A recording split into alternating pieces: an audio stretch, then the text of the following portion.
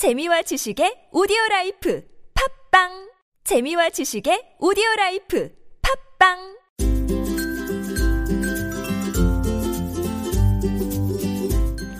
왕쌤의 교육 이야기. 안녕하세요. 왕쌤 한한근입니다. 요즘에 대통령 선거가 준비가 한창이죠. 각 당마다 후보를 선출하기 위해서 후보 토론회를 한다거나 아니면 또 후보 경선하는 그 룰을 정하느라고 정신들이 없죠.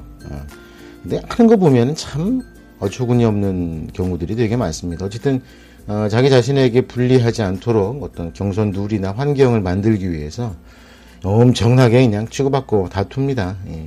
애들이 볼까 참 그런데 어떻게 보면은 이런 그 자기 자신의 이해를 관철시키기 위해서 대화, 타협, 그리고 협상을 하는 것이 또 정치의 기본적인 맥락이기 때문에 어떤 대립하는 관계에서 서로의 주장을 하는 것이 그거 자체를 무조건 나쁘다 이렇게만은 이야기하기 좀 어렵습니다.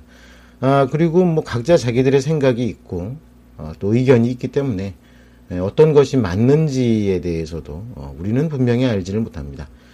그런 상황이다 보니까 이런 참 정치나 이런 부분들이 참 복잡하지요. 예. 근데 제가 이렇게 대통령 선거 같은 그런 정치적인 이슈에 대해서 말씀드리려고 하는 건 아니고요.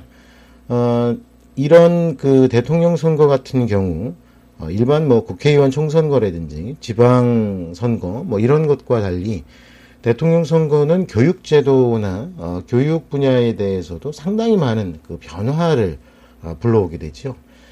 그런 상황이 되다 보니까 아무래도 대통령 선거에 입후보한 후보자들의 정책이라든지 이런 부분들에 관심을 가질 수밖에 없습니다.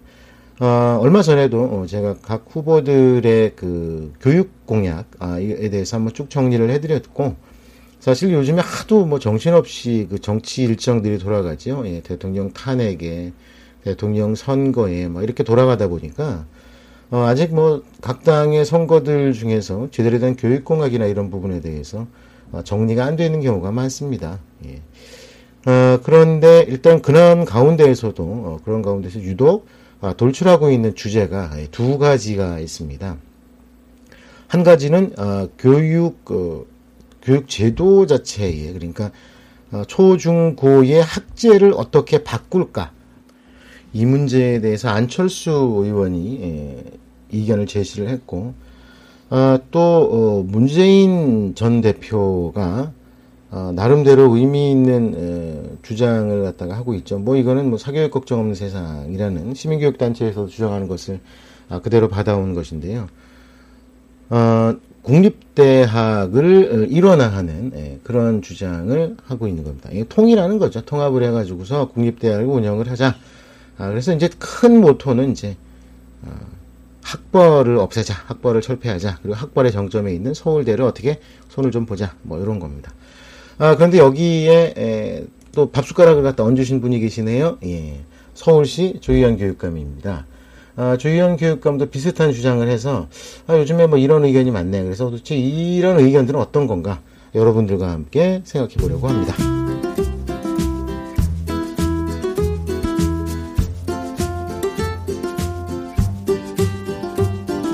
네, 조희연 교육감이요, 어제 발표를 좀 했습니다. 이제 교육청에서 브리핑을 했는데요. 정확한 그 발표 내용은 이겁니다. 초중등 교육의 정상화를 위한 대학 공유 네트워크 구축안, 이라는 제안을 한 겁니다.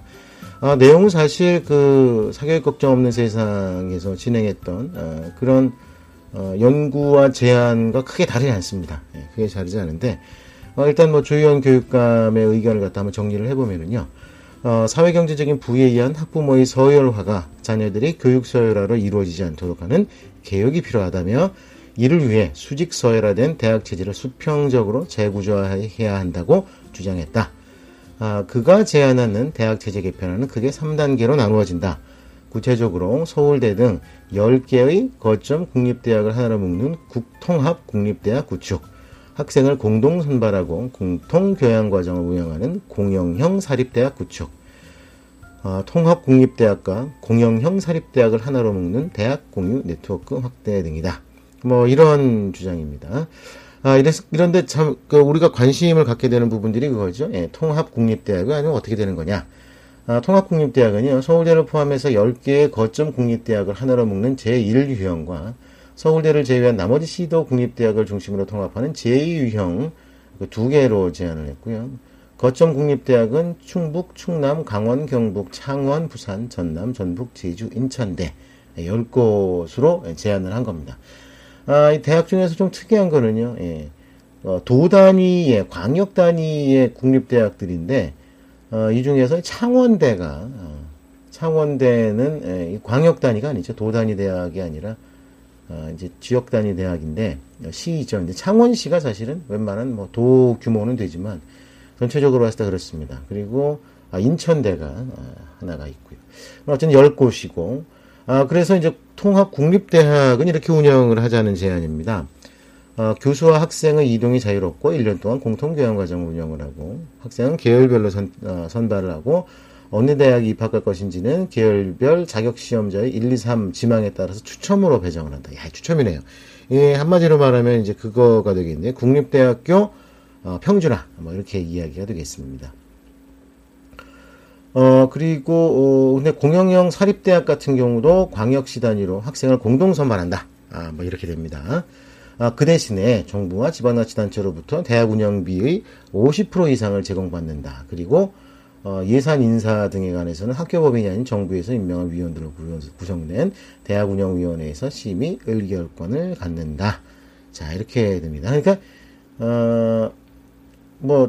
좀 정리를 갖다 좀 한번 해보겠습니다. 예, 정리를 좀 해보면, 일단은 국립대학들을 모아가지고서, 추첨을 한다는 거죠. 예. 시험 성적을 갖고 일정 숫자를 정리를 한 다음에, 일정 숫자를, 그러니까 예를 들자면 그런 겁니다. 전체 학생 수 중에서 50% 이내에 있는 학생들을 갖다 선발을 해서, 그러니까 국립대학에 들어갈 수 있는 정도의 수준의 학생을 선발을 해가지고서 그 학생들을 대상으로 해서 추첨으로 뽑는다는 겁니다. 예, 뽑고 자기가 가고 싶은 학교를 갖다가 이제 지원을 하고 하는 겁니다. 그러고 이제 예를 들어서 전남대 학생이지만 서울대 수업을 들을 수도 있고 서울대 학생이라도 경북대 수업을 들을 수 있다는 이런 이야기입니다. 좀 더 구체적으로 디테일하게 어떤 그런 방법론이나 이런 것까지 아마 생각을 했을 겁니다. 근데 이제 언론에 보도하거나 또 보도자료는 아무래도 전체를 다 보여주기가 좀 어려우니까, 그런 맥락에서 이렇게 좀 정리가 된 것 같고요. 사립대학도 공영형 사립대학으로 묶는다고 하는데, 광역시 단위로 이제 공동선발합니다. 이제 지금의 고등학교 학생을 시 단위로 모집을 하는, 지자체 단위로 모집하는, 그런 것 같아 거의 유사하다고 보시면 되겠습니다. 여기는 이제 대학이니까, 광역시 단위로 이제 추첨을 해서 뽑는데, 그 대신에 이 대학은 전체 운영 경비의 50% 이상을, 국고나 지자체로서부터 제공을 받고, 대신에, 인사 예산은 정부에서 임명한 위원들로, 구성된 대학운영시험의회에서, 갖는다. 그러니까 이제 사립대학들을 그냥 정부에서 인수를 하는 거죠. 정부나 지자체에서 인수를 한다고 할 수가 있겠습니다. 나름대로 의미가 있습니다. 의미가 있는데, 사실 이게 좀 물어보고 싶은 게 사실은 이런 부분들이에요. 하나는 모든 10개의 거점 국립대학을 다 묶는다. 서울대 포함해서. 근데 또 하나의 제안은 서울대를 빼고 나머지 10개를 묶는다. 이 제안에 사실은 제가 좀 보고 빵 터진 게 이 부분입니다. 서울대를 빼고 나머지 학교를 묶으면은요, 이거 되게 간단해져요. 어떤 유형이 되냐면, 서울대를 빼고 나머지 학교들이 그냥 하나가 돼버리는 거죠. 지금은 예를 들어서 부산대는 수준이 더 높고, 그 다음에 경북대고, 이렇게 해가지고서, 나름대로 물론 서열이 나눠지죠. 예. 근데, 그게 충남, 충북대, 전남, 전북대, 이래가지고, 강원대까지 해가지고요, 그냥 하나로 묶여버리는 겁니다. 근데 여기 서울대를 왜 빼는지 모르겠어요. 그러면 서울대와 열 난장이들, 이렇게 돼버리는 겁니다. 예. 요즘에 이제 모 당에서, 후보가 난립을 하는 바람에, 17명의 난장이들 이러는 비아냥이 있는데, 국립대 네트워크라는데 왜 여기 서울대를 빼고 나머지 대학을 묶다겠다는 건지, 이거는 좀이 아니라 대단히, 좀 이상하죠. 예. 그러면 뭐 예를 들어서 2지망, 3지망 하면은 참 그렇죠. 이제 기본적인 취지는 그걸 겁니다. 자기가 사는 지역에 공립대학을 가라. 거기 가도 서울대학의 교육을 받을 수 있다. 뭐 이런 건데요. 사실 좀 궁금한 게 서울대학이 잘 가르쳐가지고 대학생들이 대학 그 서울대 학생이 되고 싶어 하는 거는 절대 아니지 않습니까? 그렇죠? 솔직히 서울대학이 잘 가르친다는, 그리고 그 서울대 교수들이 대한민국 최고라는, 그거는 뭐 없죠. 그리고 솔직히 뭐 논문을 많이 쓰고 잘 쓰고 무슨, 그 실적이 어떻고 하다고 해봐야 도토리 키재기 아닙니까? 그렇다고 보면 결국은 서울대를 가고 싶어 하는 거는 잘 가르치기 때문에 그러는 게 아니라 서울대라는 간판이 필요하기 때문에 가는 건데, 글쎄요. 이렇게 묶어가지고서 과연 어떤 의미가 있을지. 그리고 이제 사립대 같은 경우는 이제 사립대도 이제 공영형으로 운영을 한다는 거죠. 이게 어떤 형식이냐면은요. 지금 서울시라든지 좀 광역자치단체에서 공영형 버스 회사를 운영합니다. 시내버스 회사나 시외버스 회사를 운영하는 경우가 많습니다. 전체 운영 비용의 50% 정도를 지원을 하고 그 대신에 이제 어떤 수입이나 매출에 큰 걱정을 안 하고 그냥 운영을 하는 거죠. 예. 그러니까 그런데 이제 사실 따지고 보면 버스 회사 같은 경우가 실제로 사장들이 그냥 다 운영을 해요. 지들 마음대로. 지들 마음대로 다 운영을 하고 그 대신에 이제 돈은 지자체에서 받고. 그러니까 서울시 같은 경우가 1년에 버스 회사로 지출하는 비용이 한 3,500억 정도가 되거든요. 근데 3,500억은 버스 공영차로제나 또는 환승 할인제 이런 거를 보존해주는 의미로 이제 그 정도가 되는데, 사실 이 정도면은 버스 회사들이 정말 떵떵거립니다. 요즘에 여러분들 버스 회사 시내버스 서울시 시내버스 기사가 되기가 정말 힘듭니다. 이거 뭐 노장년층 장년들 층에서는요 공무원만큼 희망하는 그런 겁니다. 어떤 근무가 정확하게 8시간씩 탁탁 맞춰지고요. 근무 시간 맞춰지고 뭐 수당 같은 거 제대로 딱 나오고, 그 다음에 예전에는 많이 태워서 매출을 올려야지 된다는 그런 압박이 굉장히 심했는데, 요즘에는 한 명도 안 타고 돌아다녀도 월급이 따박따박 나옵니다. 그러니까 이제 서울시에서 예산을 지원하기 때문에 그렇게 되는 건데, 때문에 뭐 그런 건데, 거의 그런 형태를 상정을 하고 이렇게 주장을 한 것 같습니다. 그런데 이런 주장은 사실은 문재인 캠프에서 주장하는 것과도 크게 다르지 않습니다. 문재인 캠프에서도 국립대학교 네트워크를 묶자, 이런 주장을 갖다가 하는, 그런 상황인데요. 이런 주장에 힘을 실어준다는 듯이, 이제 조희연 교육감도 이런 제안을 하셨습니다. 문제는 대학의 반응인데, 대학에서는 사실 반응이 없죠. 예. 국립대학들 같은 경우는 어차피 그 운영권자가 정부이다 보니까, 뭐 정부에서 어떻게 한다 그러면 뭐 크게 뭐 반발하기가 좀 어렵죠. 물론, 지금 서울대 같은 경우는 그 제2캠퍼스 문제를 놓고 엄청나게 지금 갈등을 하고 있죠. 뭐 캠퍼스 하나를 갖다 추가해서 옮기는데도 이렇게 말썽이 많은데, 서울대를 전국 대학 네트워크로 묶어가지고 추첨으로 선발하자 하면 학생들이 어떤 반응이 나올지 이거 굉장히 궁금하긴 합니다. 어떤 맥락에서는 저도 이런 학벌이라든지 이런 부분들을 철폐되어야 된다는 주장을 하는 사람 중에 한 명입니다. 그렇기 때문에 뭐 이런 주장이 어느 정도 뭐 공감하는 그런 부분들이 있는데, 이게 좀 시간이 좀 많이 걸리겠죠. 근데 두 가지 맥락이 있어요. 예를 들어서 이걸 하려고 그러면 오랜 시간을 두고 대학 구성원들이나 사회적인 공감대를 만들어가지고 진행하는 방법이 있고, 또 속전속결로 강력한 어떤 힘을 갖고 밀어붙여가지고 만드는 두 가지 방법이 있습니다. 민주적인 방법이나 정체성으로 한다고 하면 오랜 기간을 두고 설득과 토론을 통해 가지고서 이런 방법론을 구현하는 게 좋겠지만, 현실적으로 우리나라 그 대통령 임기가 5년입니다.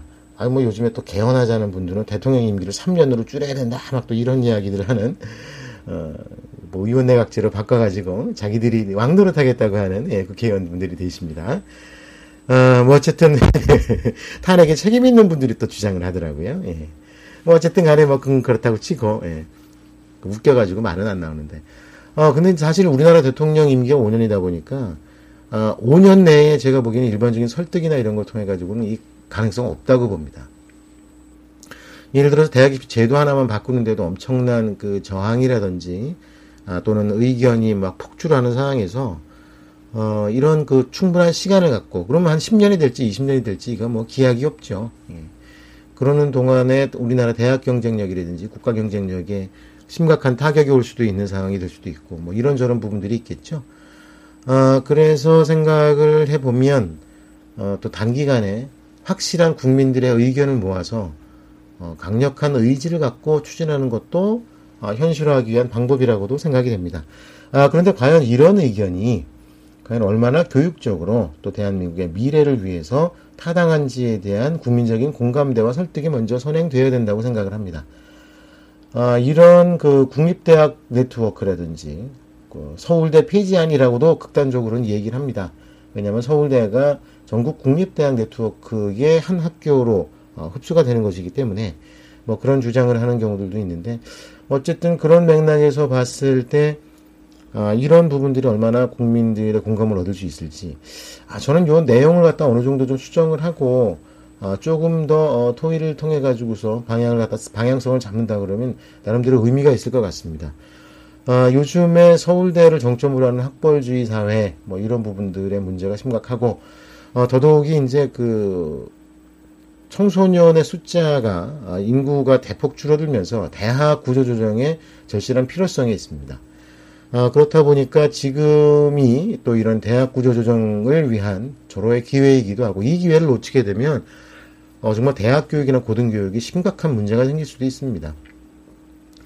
이런 것과 맞물려 가지고 경쟁력 없는 대학들을 대거 퇴출시키는 강력한 방법이 필요한데, 하긴 사립학교법이라든지 이런 데 보면은 재산권, 어떤 교육재단의 재산권이 상당히 확보가 되어 있고, 심지어는 요번 박근혜 정부 같은 경우는요, 과거 비리재단이라든지 사학재단에 문제가 있어서 퇴진했던 재단들을 대거 다시 복귀시켜가지고 다시 한번 대학 교육 현장에서 문제를 많이 발생시키기 때문에, 그런 부분들의 문제도 사실은 사립대학들이 반발할 수 있는 충분한 여건이 된다고 생각합니다. 지금 유명 대학이나 최상위권 대학들 중에서도요, 요즘에 예산이 많이 없어가지고서 운영에 어려움을 겪는 대학들이 굉장히 많습니다. 대학 재단에서는 수천억 원, 수조 원, 수십조 원을 적립금으로 쌓아놓고 있으면서도 실제 대학의 운영 경비나 이런 부분들에 있어서는 굉장히 어려움을 겪어서 일반 직원들의 급여가 연체가 된다거나 이런 경우들도 요즘에 흔하게 생기고 있습니다. 예, 어렵다는 얘기죠. 예. 근데 상위권 대학들은 어차피 경쟁률이 높고 해서 학생들이 빠질 걱정은 안 한다고 하는데, 실제로 대학을 보면은요, 중간에 포기하거나 휴학을 하는 학생들이 굉장히 많습니다. 다시 말해서 매출이 줄어든다는 얘기죠. 예.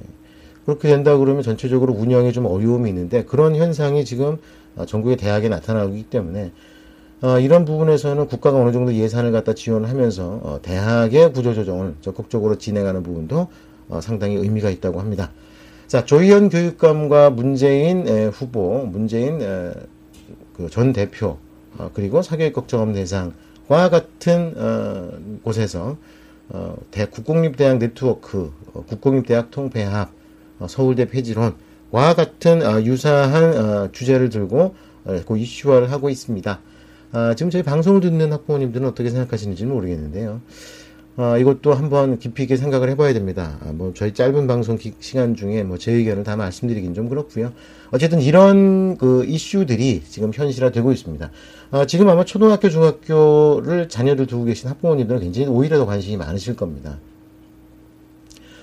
물론 입심양면하는 게 굉장히 중요하긴 하겠죠. 예, 굉장히 참 의미도 있고 정말 자랑스럽지 않겠습니까? 우리 아이가 서울대를 다 합격을 하게 되면. 근데 또 현실은 또 녹록하지가 않습니다. 서울대 가고 난 다음에 또 문제가 굉장히 많습니다. 제가 늘 말씀드린 건 서울대 출신들이 실질 취업률이 30%가 안 되고, 대부분의 학생들은 대학원을 가거나 유학을 가서 일종의 도피 생활을 진행을 합니다. 물론 부모가 돈이 많다면이야 부모의 사업이라든지 돈을 물려받아가지고서 사회생활을 할 수가 있지만, 현실적으로 그러지 못하는 상황이 서울대 출신들의 현실이라고 봤을 때, 자, 그러면 우리 아이는 어떻게 성장을 시키는 것이 좋을까? 사회적인 모습은 어떻게 하는 것이 좋을까? 이런 부분에 대해서 우리 학부모님 여러분들이랑 교육의 담당자들, 당사자들이 많이 고민을 해야 될 거라고 생각을 합니다. 자, 오늘은 뭐 제 생각보다는 일단 있는 이슈에 대해서 설명 말씀을 드렸습니다. 조희연 교육감의 통합국립대학 개편안 요 부분에 대해서 말씀드렸습니다. 이거에 대한 평가는 여러분들이 각자 또 하시면 되겠습니다. 자, 오늘 방송은 여기서 마무리하겠습니다. 다음 시간에 또 뵙겠습니다. 감사합니다.